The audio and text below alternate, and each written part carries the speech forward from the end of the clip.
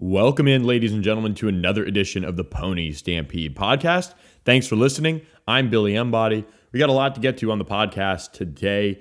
SMU coming off of its bye week for football with Navy up next, a road matchup on Saturday, 2:30 Central on CBS Sports Network. A big game, of course, for SMU ahead. We're going to talk a little bit more about that later in the week, though, as we'll preview that game. Sonny Dykes and Kylan Granson met with the media on Monday night, and really just kind of your run-of-the-mill media availability there. There really wasn't too much newsy stuff to come out of that, to be honest. Reggie Robertson still going to be out for SMU. Myron Galliard looking like he's going to return, and Armani Johnson looking a little bit better to play against Navy as well. So that was kind of your three injury updates, I would say, that everybody would be wondering about.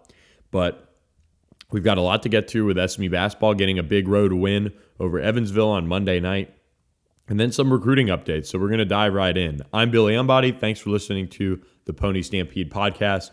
Quick reminder to subscribe to the podcast. Check us out. Leave us a rating. Leave us a review. And with the final bye week of the season now in the rearview mirror, we're going to have a lot of podcast content coming up for you guys. I'm really excited about this week. Got a couple of interviews lined up with some people that I think you guys will enjoy hearing from on the podcast. So definitely check us out and make sure you guys are tuned in and subscribe for that to come. SMU goes into Evansville and gets a tough win, 59-57 over Evansville, the Purple Aces.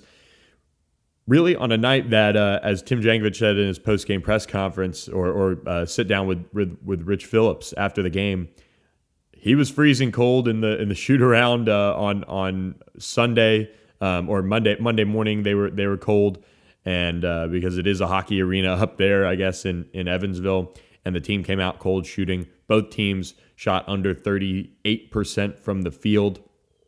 SMU ended up just using some grit down the stretch. As Tim Jankovich put it, they were able to get some key stops, and when the shots weren't falling and things weren't looking that great at times with that pretty impressive crowd for Evansville behind them, SMU was able to just get a couple key stops and get the win to move to 4-0. SMU used really a dominant performance on the boards, 47-25, the rebounding edge for SMU. They grabbed 17 offensive boards. They converted those into 16 second chance points, while Evansville was only able to get 3 on the evening. And look, that second chance point says it all, because on a night when you're not shooting well, that's the difference, and that's how you were able to win. And now, granted, there's still a lot of things to come out of this game that have to concern you if you're an SMU fan. 18 turnovers to 11 against Evansville, and Tim Jankovich said with the defense that Evansville plays, that number just doesn't make sense. You should not be having that many turnovers. SMU has called for quite a few charges on the night, and so they've got some things to clean up just in terms of decision making. I think while Tyson Jolly was excellent in the second half once he got out of foul trouble, CJ White had a few turnovers, few issues there for him, and I think it's something where they're still adjusting to kind of find their identity as an offense and who's kind of going to run the point or what have you. But I think there are some issues with this team offensively right now, just the way things are going. They're not shooting the ball well from beyond the arc. 5 for 21 on the night, just really rough there for SMU. But they overcame a lot of things in this game. I mean, Tyson Jolly and Isaiah Mike were both in foul trouble, and for CJ White to at least contribute the way he did offensively, 3 of 6 from the field, grabbed 6 rebounds, had 2 assists. I just, when you go on the road and you play a team that beat the number 1 team in the country just last week, there's going to be some things you're going to have to overcome because you're playing a pretty good basketball team. And Evansville is going to be pretty good. I mean, they are going to be good this year in the Valley. So for SMU, they've got some things to clean up, but they go ahead and they get out with a road win ahead of their game against UNLV. That's up next for the Mustangs, and they've got some work to do. And I don't think it's any secret that, one, as I think we get closer to at least hearing what the ruling will be on Kendrick Davis, on Darius McNeil, the two transfers applying for waivers with the NCAA to play right away, it's dicey. I think when you talk about looking ahead to conference play, certainly, and seeing where they're going to end up in that, because right now the offense, the flow, it's just not there right now. I mean, you talk about scoring 59 points on the road, and yes, you shot 37% from the field, and that's going to tell a lot of the story, but this team just doesn't have that facilitator right now at point guard, and it's an issue. Only 7, I believe, assists on the night. And again, they had 7 assists on 22 made baskets. So I mean, you've got a low number of makes there, but it's just not something that's showing just great ball movement. So that's a concern for me. But overall, I think this team is starting to play harder than it did last year. And that, I think, has a lot to do with Tyson Jolly. I think he sets the tone for this team right now with Kendrick Davis and Darius McNeil out. And when they get Isaiah Jassy back, or when they get him for the first time when exams are over, that'll be critical as well. He's somebody that's got a physical edge. Ethan Shagwa had a nice night coming back. There were some moments when I think there was a foul called on Evansville, I want to say relatively late in the game, and I thought for sure that Ethan had traveled, but 4 turnovers on the night for him. He did shoot 5 of 11 from the field, and that kind of helped pick up the pace with Isaiah Mike going just 4 for 12 from the field. But he kind of did bounce back as he entered the starting lineup again for the first time. So that was somewhat of a positive for SMU to see him come with that offensive edge. He was 2 for 5 from 3. He only grabbed 3 rebounds, but look, 15 points on an efficient night shooting the ball, I thought was just fine for Ethan as he kind of finds his way this year. He's certainly got a long way to go in terms of what they're looking for from him consistency-wise and doing all the little things. But you shoot 45% from the field, that'll get it done on most nights. Fron Hunt was outstanding, 4 of 8 from the field, 11 rebounds, and had 9 points. So he was just short of a double-double there for Ferran. Isaiah Mike was critical on the boards, had 13 rebounds, led the Mustangs in that regard. But overall, I think you got to respect going in there, getting a win against a team that has a lot of confidence, a lot of things going right for itself, obviously, and you kind of grind it out. I thought I think they cut it to 1, I think, at some point. I said, here it is. You've seen this kind of unfold in the past with SMU teams, but Tyson Jolly takes the ball, takes a shot, misses it, and then Evansville gets going the other way, and Tyson Jolly gets back and takes a charge, SMU ball, and then I think they hit a 3 and the game was basically over at that point. It got close as Evansville kind of cut it to a 2 or 1 point lead late, but it was the game was basically over. I think there was like 30 seconds left. So that's kind of the grit that Tim Jankovic was talking about, and just overall, you're going to need that at times, and you're going to need it again on Saturday night, a late one in Vegas for SMU at 9:30 Central Time on Stadium. So get yourselves ready for that one in terms of how you're going to watch it, how you're going to tune in. 9:30 Central Time, my goodness. So SMU is going to tip off against UNLV. Again, 9:30 Central. Watch your college football. SMU is going to play at 2:30 against Navy on CBS Sportsnet. Got to take yourself a nap, wake back up, and catch some late night, not Pac-12 after dark, but some SMU basketball after dark. And we'll be, of course, covering both SMU Navy and SMU UNLV later on Saturday, as that's the next game up for SMU, another road game for the Mustangs. So with that, guys, that's going to do it for the basketball talk. Again, SMU still waiting on Kendrick Davis, Darius McNeil for those waivers. I think they're closer to at least a decision on Kendrick Davis. I think Darius McNeil is a little bit farther out than Kendrick Davis's is. I don't have a great feel on Kendrick's right now. There's a lot of back and forth between SMU and the NCAA as far as where things stand and some final clarifications before a ruling gets handed down. there's some positivity, but there's also some concern, of course, as it's taken so long. So with that, guys, going to wrap up the basketball talk. On the other side of this break, we're going to catch you up on some recruiting news for the Mustangs, with SMU football making a top 6 of a key junior college prospect, and then a couple new offers go out as SMU coaches hit the trail recruiting this weekend and saw some pretty good talent. So we'll be right back with the Pony Stampede podcast on the other side of this quick break. Welcome back to the Pony Stampede podcast. Thanks for listening. Quick reminder, guys, for just $1, you can get your first month of Pony Stampede covered. So VIP subscription to Pony Stampede, just $1. So sign up today, check it out. We're at an all-time high of subscribers. We just keep rolling. It seems like we pick up a few every day. So it's been a really, really nice run for us at Pony Stampede. Be sure to check us out and get a lot of the VIP recruiting content you're going to want down the stretch. SMU's got 10 commitments in the 2020 recruiting class right now. They've got a lot of targets out there, a lot of different ways this thing can go. And then, of course, we'll have to keep you guys up to date on the transfer portal as that begins to once again become a thing for the coaching staff.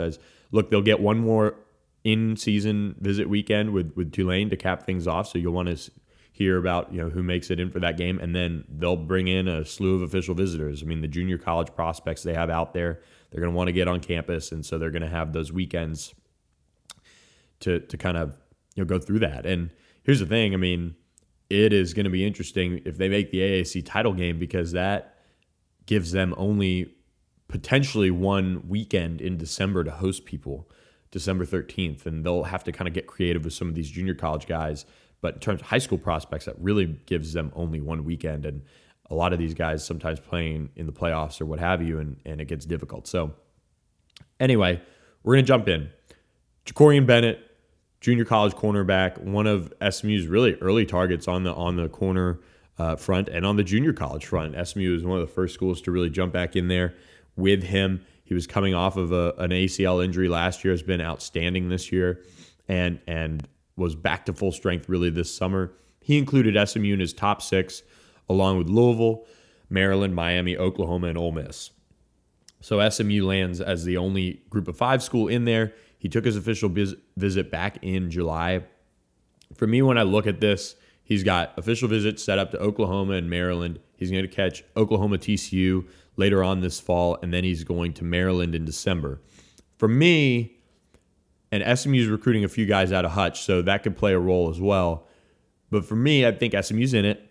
They're in a decent spot. He's maintained that he's enjoyed watching this team this year. He's paid attention. He was very positive when I talked to him after the TCU game, but he has picked up a lot of Power 5 offers. He's certainly somebody that's getting a ton of attention right now. He's had an outstanding sophomore year at Hutch, and so a lot of the big boys are certainly circling for Jacorian Bennett. He's a strong 3-star on 24/7. I think he can be bumped up a little bit after the season he had. He's the number 9 overall cornerback in the country in the junior college ranks. So SMU's in a battle there. Certainly not going to sit here and say, look, they're the favorite, but they are in it.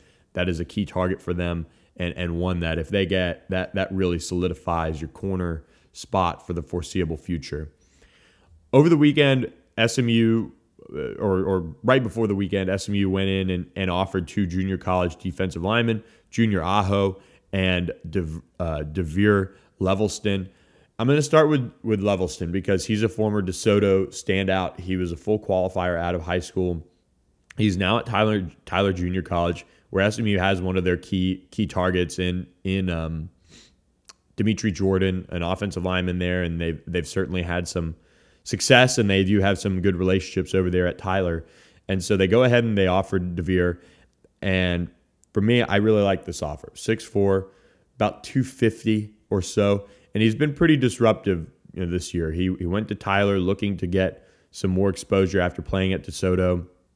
And he was on campus on Thursday for an unofficial visit, checking things out. And I think that stood out to him. He got offered in person by Randall Joyner and Sonny Dykes. And so he really enjoyed his time on SMU's campus. I think anytime you see the success that somebody like James Prochet is having on campus, that's going to stand out to you, somebody that went to your high school. So the defensive line front for SMU in the junior college ranks can go a lot of different ways. But I do know obviously that they're prioritizing it. They've got somebody like Devin Drew out there who they've been on for a long, long time. Latrell Bankston is out there. Ron Tatum is out there. And now they go ahead and they offer Levelston and they offer Aho. So on Aho's end, he's more of a look. He's been playing football for just a little bit of time. He came over from Nice, France. He's really, a really incredible story. So he's French. Obviously, comes over to the United States. Has played at for just 1 year over in New Mexico Military Institute. So he's over there right now. He's had a decently productive freshman year. He's a 4-for-3 guy, which stands out, I think, to the staff. But he's another one of those quick defensive tackles that can play for SMU at this level. They can move him around, use him at defensive tackle. They could go strong side defensive end with him. And so, look, I like the fact that SMU is prioritizing the junior college prospects. They're getting in on a couple late here who both, by the way, have Power 5 options and certainly have other places that they'll visit, other places that they'll go. But overall, I really like what they're doing on the junior college front. And that's not to mention another offer that went out late last week to outside linebacker from Independence, Jamoy Hodge. He's somebody that has Arizona, Nebraska, obviously SMU, Western Kentucky, a few others. And he's somebody that, frankly, told me straight up, he said, look, I don't care what level I go to. I want to play.